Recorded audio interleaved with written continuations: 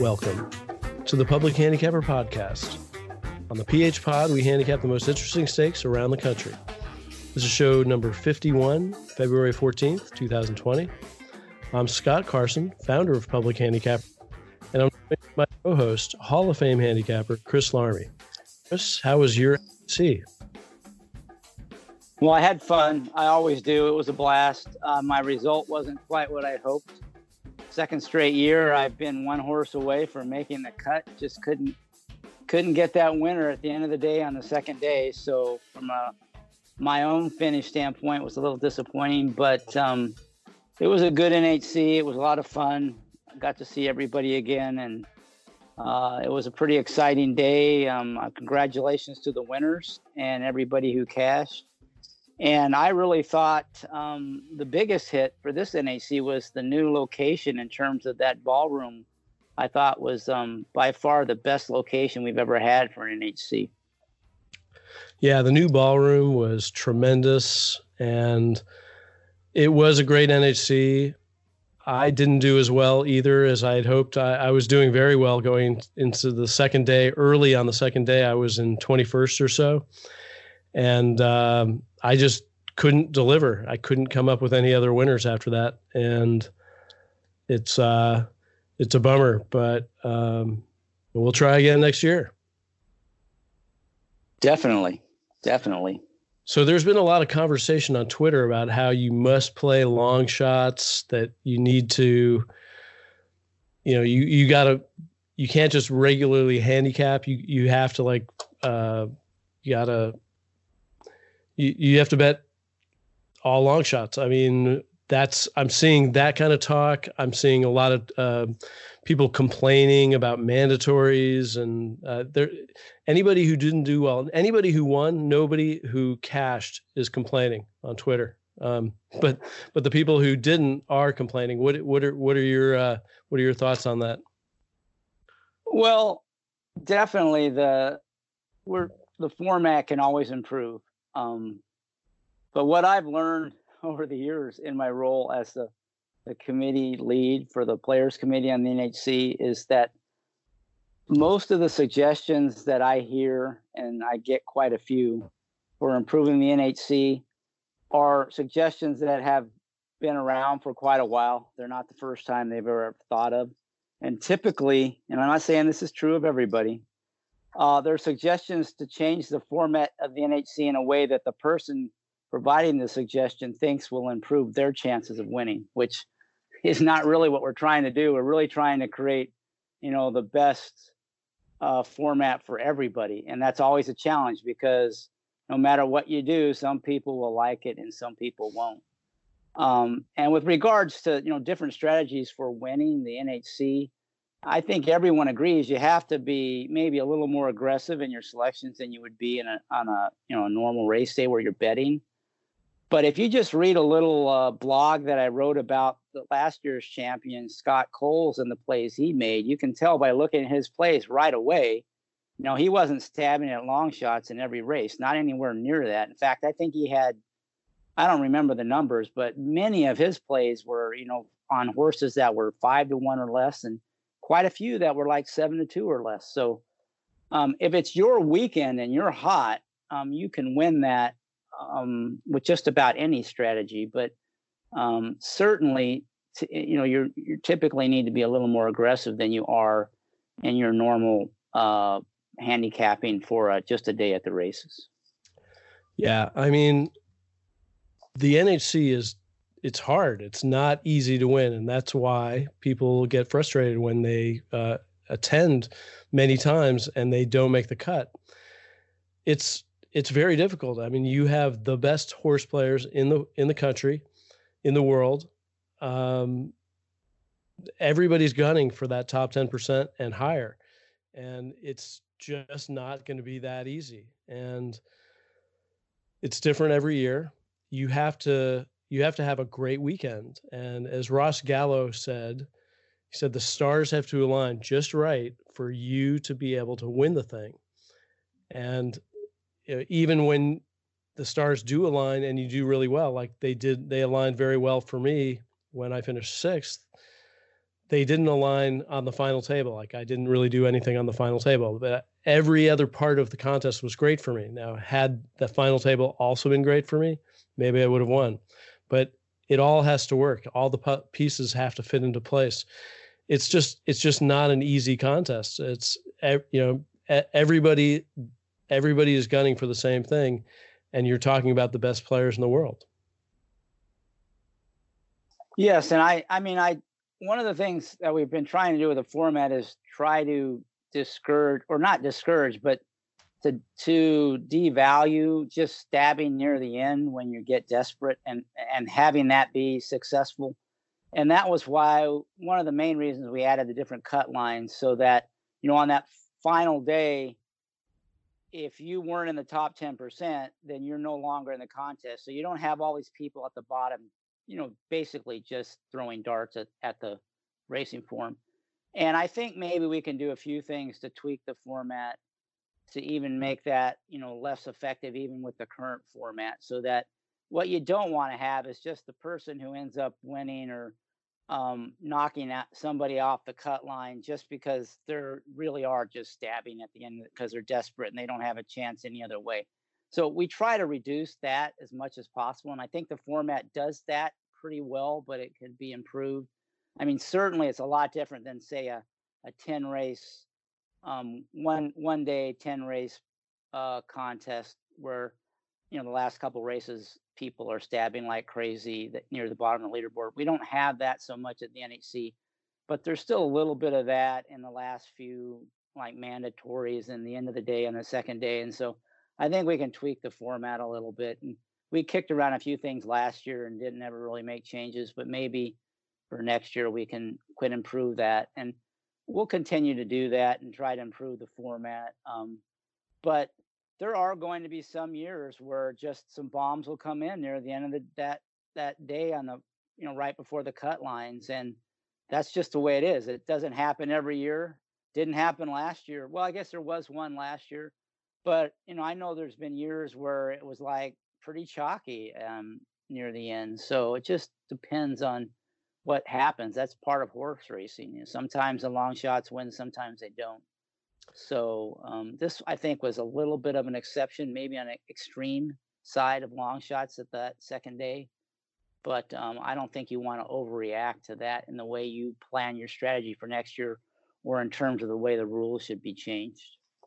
Yeah, I mean, there's always a certain amount of stabbing in any contest. If somebody's behind, they're going to start picking long shots that they normally wouldn't pick, because that's the only thing that's going to get them there. And that's going to happen no matter what. As a player, if you're in the top 10% and you know that people are swinging for those long shots, then you can protect yourself by also choosing them yourself. I will say that I think the format of the NHC is perfect. I love the 10 optionals and the 8 mandatories each day for 2 different days. And then, if you make that cut, you have no excuse for not making that cut, except that maybe you didn't do that well. I mean, it doesn't mean you're a bad handicapper. It just means you didn't do well in that contest. And I personally really like the format, but I applaud you guys for always wanting to tweak it. But I'd say if you polled most people, that even though there are some vociferous people on the internet, on Twitter, saying that there should be changes made, that most people are pretty happy with the format as it is. Yeah, I mean, sometimes there's that silent majority, but I do think you can always make it better. You don't want to just get stale and not respond to feedback you get, and also to just the results over time. But you don't want to overreact to just something that happens in one particular year. And there will be a survey that goes out to everybody in a few weeks, asking them about what they thought of the NHC, what they like, what they didn't like. So everyone gets a chance to provide some input if you do have some ideas, or there are things you think need to be improved. And I'm sure there are things that can be improved. And also this was Bally's first year hosting it. So they will have learned a lot from that experience, because I know there are a few hiccups early on, and I'm sure that they and the NTRA folks have some ideas about how to improve the experience, beyond just the format of the contest for players. But I thought overall, the move to Bally's was definitely a positive. Overall, it was well run. Great job by the NTRA, and great job by you and the Players Committee. Let's get to our races for this week.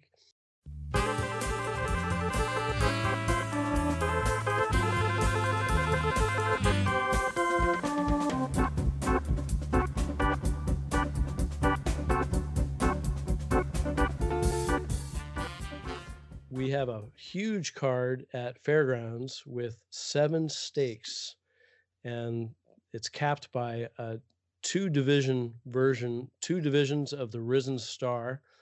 We're going to do the last 5 stakes at Fairgrounds, starting with the 9th race. That is the Mineshaft Stakes, which is a 1 1/16 on dirt, a purse of $200,000 for 4-year-olds and up. What were you thinking here, Chris? Well, for those who have listened to the pod before, this will sound familiar, but the horse that I like in this race is the 10 horse Cutting Humor. And he's this classic 4-year-old coming. He had some talent as a 3-year-old. He was on the Derby trail. He made it to the Derby. He didn't run very well, didn't have a very good trip. I don't think he liked the sloppy track. After that, he kind of went on the shelf. So he sort of was one of the many victims of Derby fever. But he came back after the long layoff as a 4-year-old, ran a pretty good comeback race, I thought. He probably needed that after the long layoff. Todd Pletcher's really good with these 4-year-olds coming back. And I think he's sitting on a big race, second off the layoff. The post is not ideal. And Pletcher hasn't got a great record shipping to the Fairgrounds. So those are 2 negatives.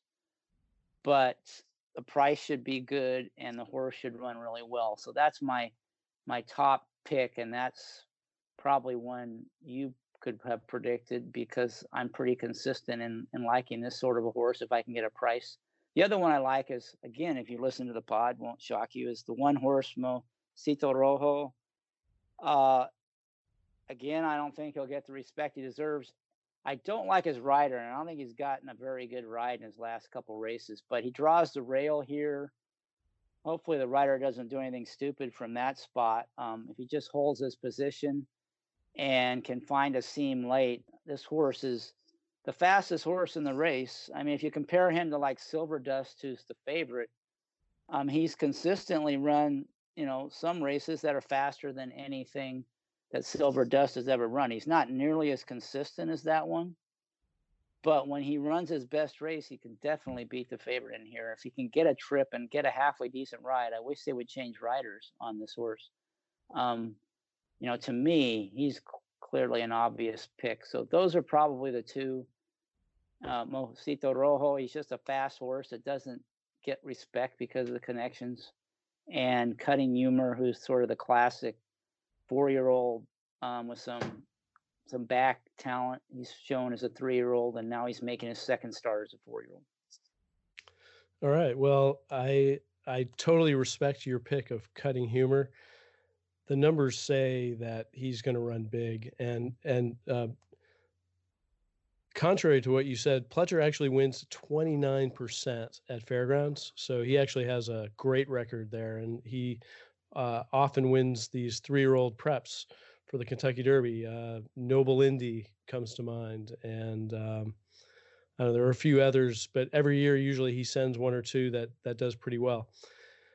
I actually really like the pattern on Cutting Humor, and I think I picked him I think I picked him in the Derby, or if I didn't pick him in the Derby last year, I picked him to be in the money, and he still ran a good number, but he was out of the money.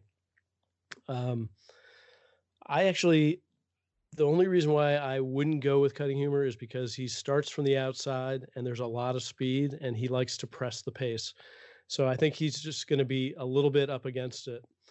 The horse that I'm going to roll with is Blended Citizen, who ran a small top November 28th and has had 2 off races since then. He was super wide in his last. I don't know why he was, and I haven't watched the replay, so I haven't watched the replays for any of these races, which is something I still have to do.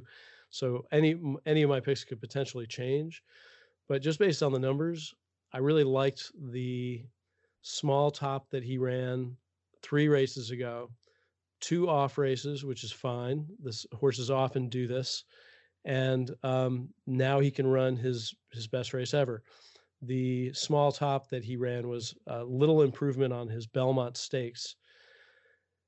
He's a 6-1 morning line, and he could be higher than that because there's a lot of other horses in here, like Silver Dust is going to get crushed. Hofburg will take some money, and I think Hofburg should be respected, but it's also a very tough race. I wouldn't bet a lot on it, and in any pick ends, I would absolutely include Cutting Humor. But I'm just going to say that my pick is Blended Citizen. That's interesting horse. I've always been a fan of that horse. I'm just a little concerned his last couple races haven't been quite what I thought they would be, but he certainly is capable of winning. So I wouldn't talk you off that horse, particularly at a good price. You did mention Hofburg, and I think he's definitely one we need to spend a little time on. You know, I think he's a good horse. He tends to get overbet, but clearly this is not the objective for the year. This is a prep, and so you know, I don't think he's going to be given the trainer and the likely targets down the road that he'll be anywhere near cranked up. Of course, they would like to win, but I don't think winning this race is really a big concern for them. They just want to see him get something out of the race. So I think he's definitely one to play against. My guess is he'll go off at less than that 4-1 on the morning line. So to me, he's one that you don't want to invest your money in this race. Although he certainly could be a force. He's got a lot of talent. If he's overcome whatever physical problems he had last year, I wouldn't be surprised at all if he runs some big races later on this year. Yeah, I would also note that Jose Ortiz, who's been pretty loyal to Hofburg, does not ship in for the ride. So maybe they think that, you know, maybe the thought is that, hey, this is just a prep and it's not going to be his big win. On the other hand, you have to ask yourself, why ship to Fairgrounds for a prep? They couldn't find something at Gulfstream?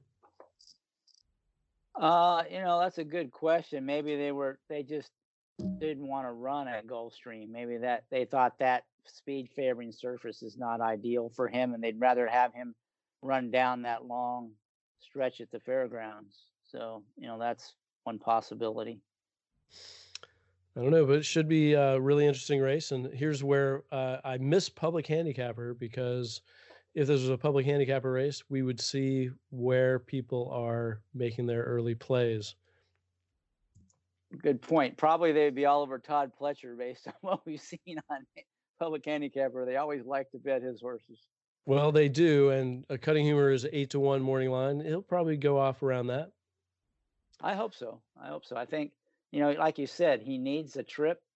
Castellano is, you know, certainly capable of finding, you know, working a winning trip from that post, but it's tricky with 11 horses. You know, he doesn't have to be on the lead or near the lead. He can set back, but, you know, he could get forced wide in that first turn, which would be a killer. Hopefully Mosito Rojo will get a good trip if Cutting Humor doesn't. All right. Well, we'll move then to the 10th race at Fairgrounds. It's the Fairgrounds Stakes. Used to be the Fairgrounds Handicap. Now it's an allowance condition race. It's a 1.1 miles on the turf, purse of $150,000 for 4-year-olds and up. I will start this one. I do think that all roads go through Synchrony. He's won this race twice in the past 2 years. That's as many times as you can win it, I guess. He looks, I don't see any reason why he can't run his race. So he is the deserved favorite, and I would include if I was doing any pick ends, and I haven't decided whether I will because I haven't handicapped enough, but definitely you've got to include Synchrony. If you want to go for a price, though, the horse that I would roll with is, or include anyway, is Tone Broke. He's more of a turf-bred horse than a dirt-bred horse, and he comes in second off a layoff. And if he can match his dirt top on turf, he can win this race at 20-1. There's a chance that he'll improve on his 3-year-old best, which happened to be on dirt, and that could make him a winner at 20-1. I also think that Captivating Moon has a great shot. He was fractious at the start of his last race, so I didn't know that. When I watched the race, I was disappointed in the way he ran, but I also just noticed in the chart that he was fractious at the start of the race, before the start of the race. So I'm going to give him another shot here. Those are the two that I would include that at prices are Tone Broke and Captivating Moon. Yeah, I agree with you. Synchrony he's a solid favorite. He's not invincible. He doesn't tower over the field, but he's just really good, consistent. He is 7 years old now, so eventually he'll start tailing off a bit, but I think you'd be foolish not to include him.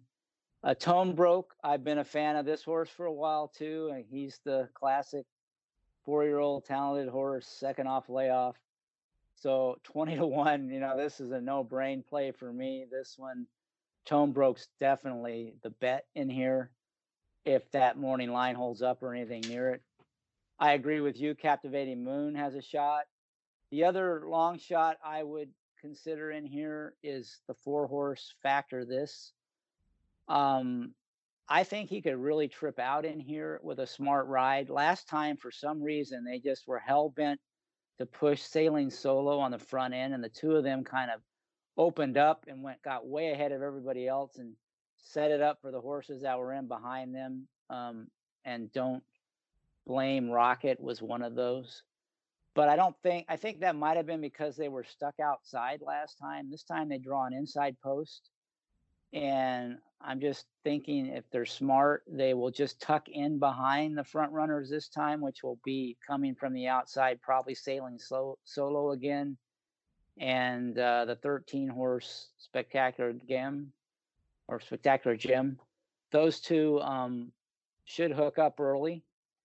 And if they do and Factor This settles in behind them, he could just get that first run trip and be tough to overhaul late because he is pretty game. He hung in pretty well. He was, he hung in there until real late last time. So I think he's the other one at a price that might be playable. But I really like Tone Broke in here, and I think he's the bet. Synchrony you have to use, for sure.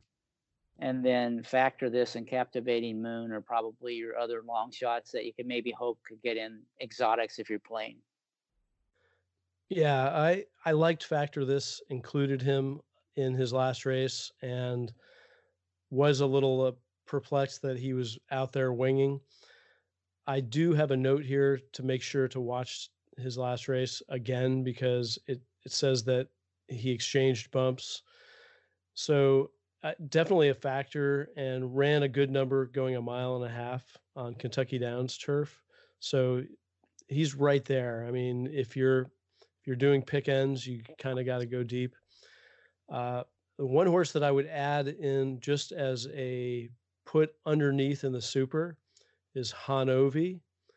He's always been best. He's always been, he prefers to run at fairgrounds, and he's always been just under a stakes level quality, but he ran a solid race in his last. And if he runs his top, which I think he can, I think he can get into the super. So if you decide to use verticals, I probably wouldn't include him on top, but if you decide to play verticals in this and you want to put a 30-1 in there, Hanovi is a use underneath. Yeah, you made a good point on fact of this that I forgot to mention that he actually has won at a mile and a quarter before. And like you said, he ran a good race at a mile and a half behind Zulu Alpha and Arklow, two, grade one, grade two, or grade two stakes winners. So he can handle the stretch out to the mile and eighth. In fact, he might be a little better at that distance. So, I think he's definitely one you'd want to consider using. All right, a wide open Fairgrounds 10th will then move to the 11th at Fairgrounds. It's the Rachel Alexandra, a mile and a 16th on dirt, 300,000 for 3-year-old fillies. What did you think here? This race doesn't exactly get my handicapping juices flowing. I think British Idiom is pretty strong in here. She was a good 2-year-old, and this is her 3-year-old debut. And to me, she just looks really strong. I wouldn't bet on her at the likely price. She'd probably be 4 to 5 or less, but she's definitely a legitimate favorite. The horse I like beyond her, I thought that the race that most of these are coming out of, that last race that Finite won, that was just a bad race. I thought it was really slow, and I played Ursula and was a little disappointed because she got beat a neck at a big price, but nobody finished that race very well. And to me, I just don't want any of the horses that came out of that race. I want a newcomer. So, I think Swiss Skydiver is the bet in here. Lots of upside with this horse. The last couple races are better than they look. Her debut was really impressive. I think she's sitting on a big race. I think she's the best horse in here other than British Idiom. So to me, she's the play, and you probably gotta back her up with British Idiom if you're playing horizontals, and even in the verticals, you probably want to play some underneath her. But as you know, horses like Finite are probably going to get a lot of play. Swiss Skydiver might actually go off at those morning line odds if they pound British Idiom, and 8 to 1's a pretty good price on that horse, and she'll probably be a decent value even underneath in the exotics if she gets beat by British Idiom. I was just looking up to see who Swiss Skydivers grandsire is, and it's More Than Ready. So it's interesting to note that Daredevil, the sire of Swiss Skydiver, is his progeny hit at 15% going a mile and over, but only 9% going less than a mile, which is really interesting. I usually don't see that big of a disparity. So I was like, hey, who is the sire of Daredevil? And it's More Than Ready. So it looks like that horse should be able to handle 2 turns for the first time. Definitely an interesting horse. Of course, I also respect British Idiom. I would absolutely include that horse, but the horse I'm actually most interested in is the 4, Impeccable Style. The horse ran a solid first race, and I guess, I haven't watched any of the races, but improved a little bit in the second race and won handily.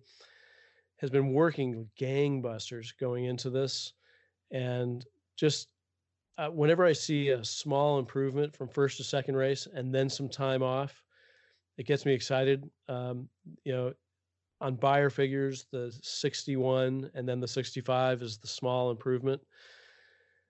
I think that she could run big, and I was reading on the DRF, I was reading a little bit of scuttlebutt from the trainer. The trainer said that he loves these 2 horses, Swiss Skydiver and Impeccable Style, and that they're going to have their running shoes on to beat them.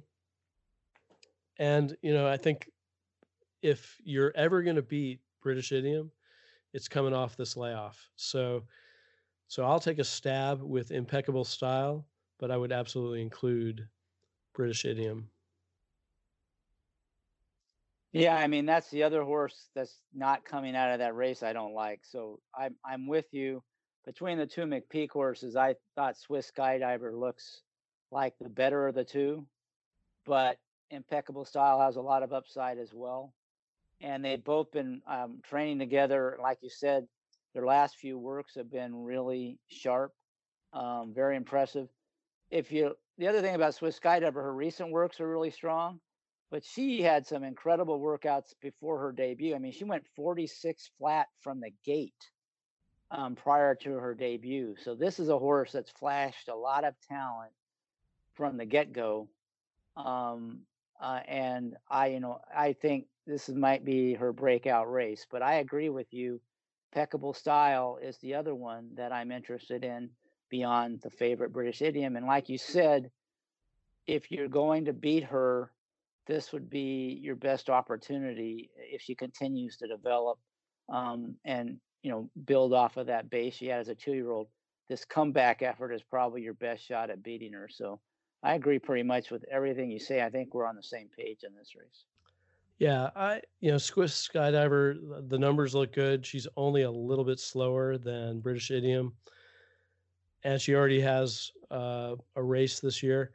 My only hesitation on Swiss Skydiver, and I'm glad I'm not the track announcer because I would not be able to say Swiss Skydiver over and over again. My only hesitation is she's a little bit sprinty bred. The mother was a sprinter. Her best numbers were sprinting. She never actually routed. She has some siblings she has a sibling that was fast who was also a sprinter. So that would be my only hesitation on Swiss Skydiver. I'm a little bit more interested in the breeding of Impeccable Style, even though Impeccable Style hasn't run as fast as Swiss Skydiver. That's my only hesitation there. But I would not blame you at all for betting Swiss Skydiver. And it's a tough race. If it's pick ends, I might include both Swiss Skydiver and Impeccable Style. Yeah, I kind of agree with you there in that for a Kentucky Oaks horse, I think Impeccable Style would probably be the better play if you're making like a future play on that race. I think on the race tomorrow, though, I would go with Swiss Skydiver. But I do agree with you on the breeding. Definitely Impeccable Style is bred to go longer than Swiss Skydiver. All right. Well, let's move to the marquee pair of races, which are the Risen Stars. We have 2 divisions. We'll call this one division number 1, the 12th race at Fairgrounds. It's a 1.8 miles on the dirt, purse of $400,000 for 3-year-olds. And I guess it's my turn to start. I'm actually really interested in these races. I think these races could be very productive. And I'm going to go back to a horse that I was interested in a couple races ago, and that is Sha Sha Shake Me Up. Sha Sha Shake Me Up gets a much better post today and was way on the outside last race and really had to gun it to try to get position and got stuck wide and running a hot pace in a race that turned out to have a massive closer flow. I like the figures, the progressive figures. He ran a big race in his debut, looked really good doing it, reacted in his next race. And then his last race was his first time going 2 turns. That first time 2-turn race was just a little bit worse than his debut. So he's circling back to his best race. Now he's got the good post. He's got second time going 2 turns, so he's used to it. I think he's going to run the race of his life, and he can win this at 20-1. Well, that will be a nice way to, I guess it's not wrapping up the card. It's the second to last race. But yeah, that would be a great price you'll get on that horse. I mean, 21, the morning line, you'll probably get that. On this race, I think a couple things to keep in mind on these 3-year-old races as we move along is this is a 1.8 miles.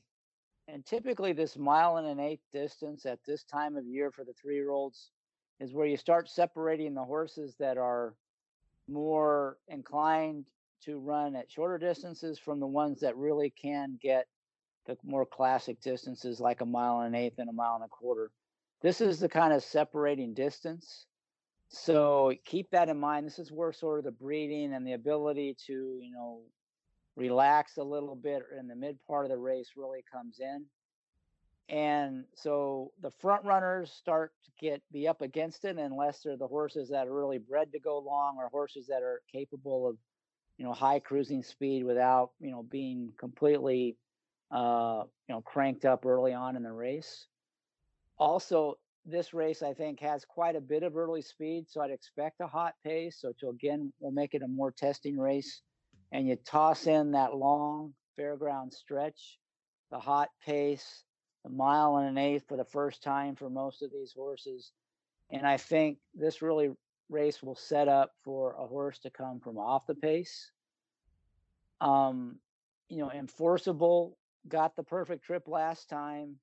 Certainly can close, showed that last time. He's well bred, so I'm not going to be anti-enforceable, but he did kind of trip out, and he does come from behind, and he may not get that perfect trip this time. So he's certainly not beatable, because this time of year, we've said this many times on the pod, these 3-year-olds, the winners in these kinds of races typically are horses that improve off their last race, and often dramatically. I mean, 5 or 10 points in Beyer improvement's not unusual at all for the winner in this kind of a race, and even more is not, surprising either. So, to me, the horse that is ready to break out in here is Scabbard, and he's had some tough trips in his last few races. He did show some talent last year. He can come from behind. And he gets Joel Rosario jump on board for the first time in here. And he's probably, other than Irad, the as good as anybody at dropping back and getting a horse to finish late. And I think that's what he'll do from the outside post. He has to work a trip, but he's very good on this kind of a horse. I think he'll get the setup he needs. I think the horse is really ready to run a good race. He was maybe a little overbet in some prior races, but I think people will be jumping off now. So this is the time to jump on. And a likely big price, I think he's the one to play in here. That's probably the horse that I'm the most interested in this field. I think you can make a case for quite a few others. But that's probably the one that I'm going to play. All right. Well, I'm not gonna agree with you on Scabbard. I don't really like his chances here. I think he ran big at Churchill as a 2-year-old going 2 turns, but that he hasn't progressed. I don't know. He seems a little bit sprinty bred to me. His mother was a sprinter. Siblings were faster sprinting. Yeah, and starting from that outside post, I don't really like him. But I do want to add another horse that I was really interested in, but I wanted to give you a turn. The other horse that I'm very keen on is the 9, Mr. Monomoy. He just ran a small top. He was pretty close to a pace that was pretty strong, and in his last race, there was a massive closer flow. So he didn't really benefit from the flow in that particular race. And now he's really poised to run the race of his life. So the only reason why I didn't pick him is because I think he might get played lower than his 6-1 morning line. But he is a half to Monomoy Girl, who was super fast. And I think he's got a great shot here. Going back to Sha Sha Shake Me Up, I'm hopeful that I know that there's a potentially strong pace here. I'm hopeful that the horse does not need the lead. Now, I know that he ran on the lead in his one win, so it's possible that he's that type of horse. He has to have the lead, but it's only one race, and I think that there's, in his next race where he wasn't on the lead, he bobbled on the break. I still think that there's some chance that he won't sort of get stuck in that pace stool. So I would still use Sha Sha Shake Me Up, but I would also sort of double barreled also give Mr. Monomoy as much of a chance of winning as Sha Sha Shake Me Up, and could be a good exacta box right there. Well, between the two, I much prefer Mr. Monomoy. I thought his race was pretty good against the flow, and he galloped out really well in that race. The problem with him is he's going to get, I don't see how he doesn't get hung wide. He's going to be near the lead. A lot of other speed horses inside of him. Giroux will have to really work a trip from that. With his style on that post, if they don't gun him right out, I don't see how he doesn't get hung wide. So I just don't see the trip that can win it. But the horse, I think, he's a kind I might be willing to play next time out if he does get that wide trip or they gun him the lead and he gets, tired late. But I thought his race was pretty good, definitely much better than Sha Sha Shake Me Up's last race. So between those two, I like him. But again, I just think the pace and the post will hurt him. Whereas, to me, Scabbard can drop back and over. Mr. Monomoy doesn't really have that option. If he runs that race, he has no chance. He has to either go or probably try to relax and get caught wide. But there is one other horse I like in here as a price, and that would be the 5 Moon Over Miami, who can come from out of it. It's trained by Bill Mott. His horses are the kinds of horses who tend to get better as the distances get longer in these 3-year-old races. Did kind of ran a clunker last time, but its race 2 back was really good. And I wouldn't be surprised at all to see him run back to that or even improve off it given the trainer. He'll get a good post. He should be able to save ground early. Not at all surprised if that horse doesn't run well. So for me, Moon Over Miami and Scabbard are the 2 price plays. I'm really looking for horses to come from off the pace in this race. Yeah, I'm going to concur with you on Moon Over Miami. Just trying to look up and see what his price is. They have him as 10-1. These Mott horses tend to get bet in the 3-year-old preps, so he might go off lower in the 10-1. But absolutely, his Aqueduct race was a monster, very strong number. And this is the kind of horse that reminds me a little bit of Country House, where he ran a solid number early and sort of kept on improving, even though he didn't win, and ended out winning the Kentucky Derby, getting put up in the Kentucky Derby. So yeah, I would absolutely include Moon Over Miami as well, especially considering that Aqueduct race was super strong, and then in the Gulfstream race was going 2 turns for the first time. And horses almost always they often react going 2 turns for the first time, but especially when it's off of such a big number as the Aqueduct race that he ran before. So yeah, like I'm having remorse, and I'm thinking I might even prefer Moon Over Miami over all 3 of the other 2 picks that I had. But I will stick with Sha Sha Shake Me Up as my pick and just say that I will include Moon Over Miami. Yeah, just one other note about Moon Over Miami. Junior Alvarado had ridden him before that Gulfstream race. And then Johnny V got aboard for the Gulfstream race, and he Johnny V'd the horse. He was like 5 wide from start to finish. Didn't have to be there. He rode it like, he was on a horse that was 10 lengths the best. By the time they turned for home, the horse was spent. So I think you can toss that race, and if that horse runs back to the race before, and it's back with Junior again here, who hopefully will save ground a little bit here from that post.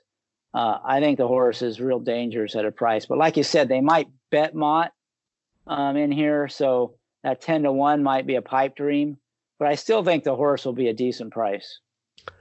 Yeah, and I mean, that number that the horse ran at Aqueduct, I'm looking at the buyer. I'm trying to look at the buyers to see, but certainly on the sheets, Moon Over Miami's run the fastest of any horse here on December 7th, ran the fastest sheet fig.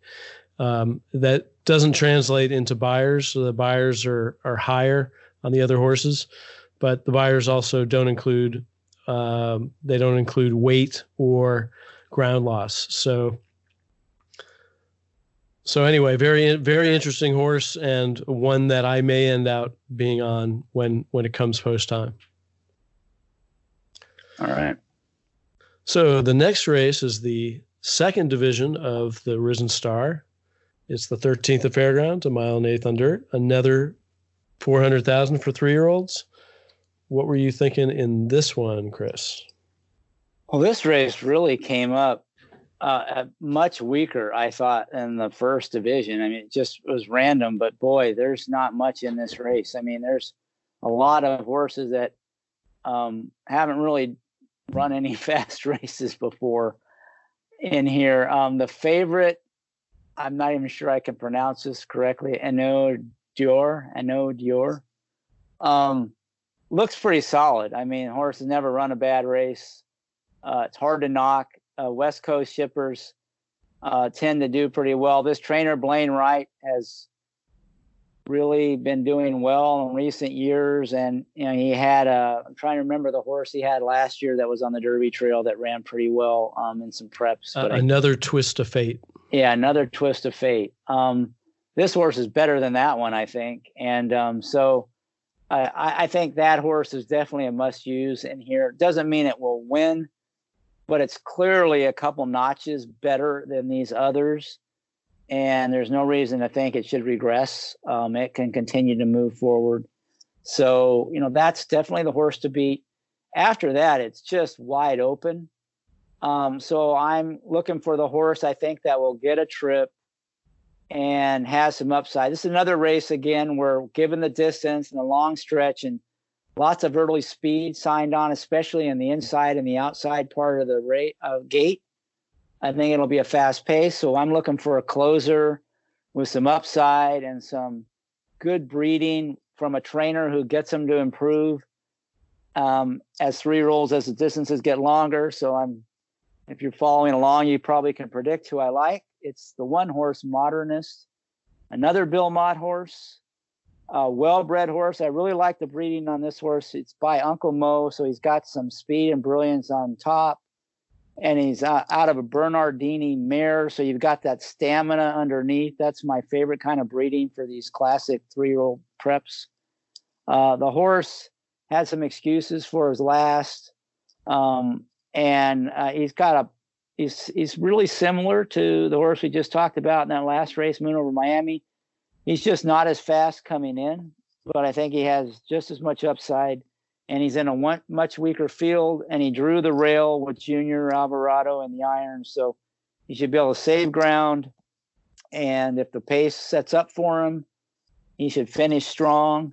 And I didn't mention this last time, but Bill Mott has a really good record shipping in to the fairgrounds. And so, you know, the rest of the horses, none of them scare me. You could probably make a case for any of them. But of the rest, I think Modernist is the one probably most likely to run well in here. I don't know if he'll improve enough to beat the favorite if it runs its race, but I think of the rest, he's more likely to win than any of the others, but probably not by a whole lot. All right. I respect Modernist, absolutely.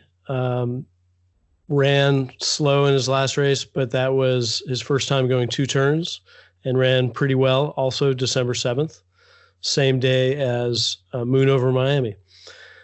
The horse that I'm going to go with, I know the time form pace indicator says that it's going to be a fast pace, and that may be the case. I don't know, but I'm just going to, without getting all caught up in pace scenarios, I'm going to go with the 12, New York Traffic. The horse ran really big as a 3-year-old, going only 6 furlongs at Parks in his second race. He ran an 84 Beyer figure. He was working out really well going into his last race, and his last race was his first time going 2 turns. I'm bummed out because I did not include him for that reason. I did not include him, and he won the race, and I was out of the pick 5. But I was impressed with that race. He won by 6 lengths, and I figured he might actually bounce out of that race because I figured the number was going to come up really big. It actually did not come up big. It came out quite a bit slower than his best race as a 2-year-old. So I think now he's got a circle back pattern going. His workout on February 9th was pretty sensational, 58-4, bullet workout, first out of 43 horses. I think this horse is just burning it up right now. And if he runs as well as he did in that 2-year-old race, they're going to have a hard time catching him. So if there is a hot pace, that will affect him. But I think he might scare some of them off by running pretty fast up front and might be able to get it to slow down. So that's my play, even though I would also absolutely not disrespect A No Door. The horse he looks good. His pattern looks good. There's, the only vulnerability is maybe the trainers never run at fairgrounds. So that could affect him possibly. So those are my 2 horses, and I would potentially exacta box them, even though New York Traffic is 10-1 morning line. He might actually get bet, in which case, value's got to dictate whether you play him or not. Yeah, New York Traffic was first time Saffie Joseph in that last race. And they bet him down to 2-1. So I don't know if second time Saffie shipping to fairgrounds, what that means. So, but yeah, he also has not. He's also never been to fairgrounds. So, you have that as well. But A No Door is probably going to be even money, and New York Traffic is going to be 8-10-1. So, right, yeah. So with that trainer, I wouldn't put anything past him. But if it was any other trainer, I just think that horse is up against it. But with the trainer, and if you get the price, I'll be interesting to see. I want to watch how that horse runs. I want to see how his horses ship. I'm guessing they might not ship as well as you would hope, but maybe they do. It'll be an interesting test case for this race. Yeah, that trainer did win the Pennsylvania Derby. It's not as much of a ship, but he did win the Pennsylvania Derby, shipping from Florida up to Parks. Yeah, Math Wizard? Yeah, that's right. So, he shipped Math Wizard, shipped and ran pretty well in a couple places. So that's a good point. So that might not be as much of a concern now that I think about it. Just one other note on the Modernists. That last race, from a speed figure standpoint, was slow, but that was because the pace was just glacially slow. I mean, he's not a front runner, but he was on the lead there because I guess it was probably a weak field, and he won by 4 lengths. But they just went so slow, there's no way those early fractions you would earn any kind of a number. So I wouldn't downgrade him because of the figure. He's not a need the lead type. It was just a really slow paced race. So the figure came back slow, but he won by 4 lengths in a gallop. So I think, that I wouldn't hold that against him in any way. Oh, yeah, I wouldn't either, because it was his first time going 2 turns, and I expect a horse to react. So I wouldn't hold that against him at all. I might have just mentioned that, but I didn't mean it to be like, hey, that's a bad thing. Okay. So, I'll throw out one other horse just because there are 12 in here. I've really only mentioned the one. Probably the horse that I like in here that we haven't talked about is Major Fed, the 7 horse. He's a horse that, let me see if I can pull up his form. He has really lightly raced. His debut was in the slop sprinting, and I wouldn't put too much stock in that. But his first try going 2 turns, he was really impressive. And he's by Ghost Zapper out of a good, productive, smart strike mare. So he's bred to run distances. And if the pace is hot, he could jump way up off that last number. He's the kind of horse that could really improve off his last start. If he gets a trip, Le Perot is pretty good with these come from behinders if he doesn't drop too far back, which he does sometimes. The horse is really well bred, full to Zapparini, who was a pretty good horse. I think was in a few years ago was on the Derby Trail, and other horses that are been, pretty good runners that he's a brother to. So Major Fed, I think, is one with upside that you'd want to throw in at a price in this pretty big competitive field. Yeah, I would concur on Major Fed. Definitely a price shot. And as a friend of mine who I know from Public Handicapper and who finished 5th in the NHC the first year that he qualified, when he qualified on Public Handicapper, says you always respect any ghost zapper, especially going a distance. Yeah, they can be scary fast. Okay, well, there are a couple other stakes on the card. I don't know if you had a chance to look at them. Did you see anything else that you liked today at Fairgrounds? I'll give out like a little bit of a speculative bomb, and then one other pretty solid horse, I thought. So the speculative one is in the 8th race, the race prior to the 5 that we talked about. That's a turf race going 2 turns. And I like the number 1 horse, Flower Party, who's 30-1 on the morning line. Been really working well. Had a prep off, a long layoff that was on an off the turf sloppy race, so I tossed that out. Had some excuses in some of the prior races it had before the layoff, so the form's kind of buried, but I think its best race is fit, and it drew the rail.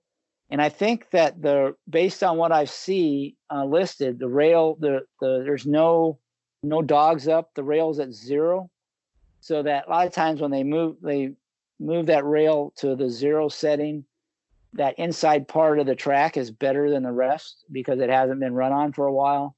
So the drawing the rail saving ground maybe on the good part of the track with a horse going second off the layoff, 30-1 in the morning line.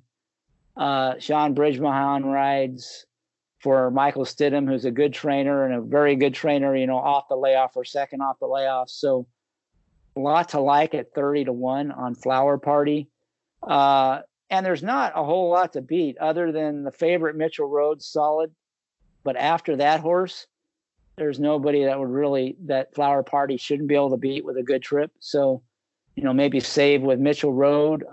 But Flower Party at that price, great play. And then the other stakes race before that, the 6th race, it's a 5.5 furlong sprint.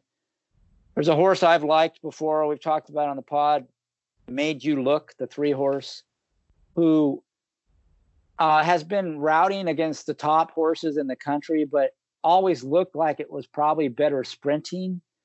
It changed barns, and for the new barn, they tried sprinting on the turf last time out, but the race came off the turf. So it was stuck in the mud and it ran miserably, but its only other start on dirt was really bad. So I would completely toss that. And now it's second off a layoff. It will get to the turf. It will get to sprint, which I think is what it wanted to do. They put blinkers on and they worked it with the blinkers last out before this race. It went 47 flat from the gate on the dirt, which it doesn't like. So that was just a brilliant work. I think it's exactly what you want to see, a fast gate work for a horse cutting back, sprinting. And that horse is 8-1 in the morning line. Given the connections, you might get that. And I think the horse is sitting on a big race. So in the 6th race, Made You Look, 8-1 in the morning line. And in the 8th race, number 1, Flower Party, 30-1 in the morning line. Those are my 2 plays in the other stakes races. Okay. You beat me to it on Flower Party. That's the only other horse that I like. I thought the sprint race was a little bit too difficult. Although now I'm going to have to take a look at the workouts on Made You Look. Flower Party, second off a layoff, ran solid as a 3-year-old. Then in its 4-year-old debut, also its American debut, had trouble and still ran a good number. And then ran a completely off race that clearly something happened. Gets a good post here. I think is a huge value at 30-1. Maybe because it's Stidham, maybe it won't go off that high, but should go off at least at 20-1. So I'm with you. We'll call it a double-barreled pick of Flower Party in the 8th. And I think that will do it for our picks for this show. So yeah, let's hope we have a flower party on Saturday. Hopefully we'll have some money to spend on those 5 stakes from the 9th through the 13th. And I just want to remind everybody out there, especially you male horse players who tend to get caught up in weekend activities. Today is Valentine's Day, just so you don't get yourself in any trouble. Just want to give you that reminder. And for those of you listening on Saturday and just getting that reminder and just finding out, well, sorry about that. Yeah, that's a little late. You might want to go into makeup mode really quick there. Yeah. All right. Well, that will conclude show number 51 of the PH Pod. Good luck this weekend, and please enjoy the Brooklyn Boogaloo Blowout. Cheers. Giddy up.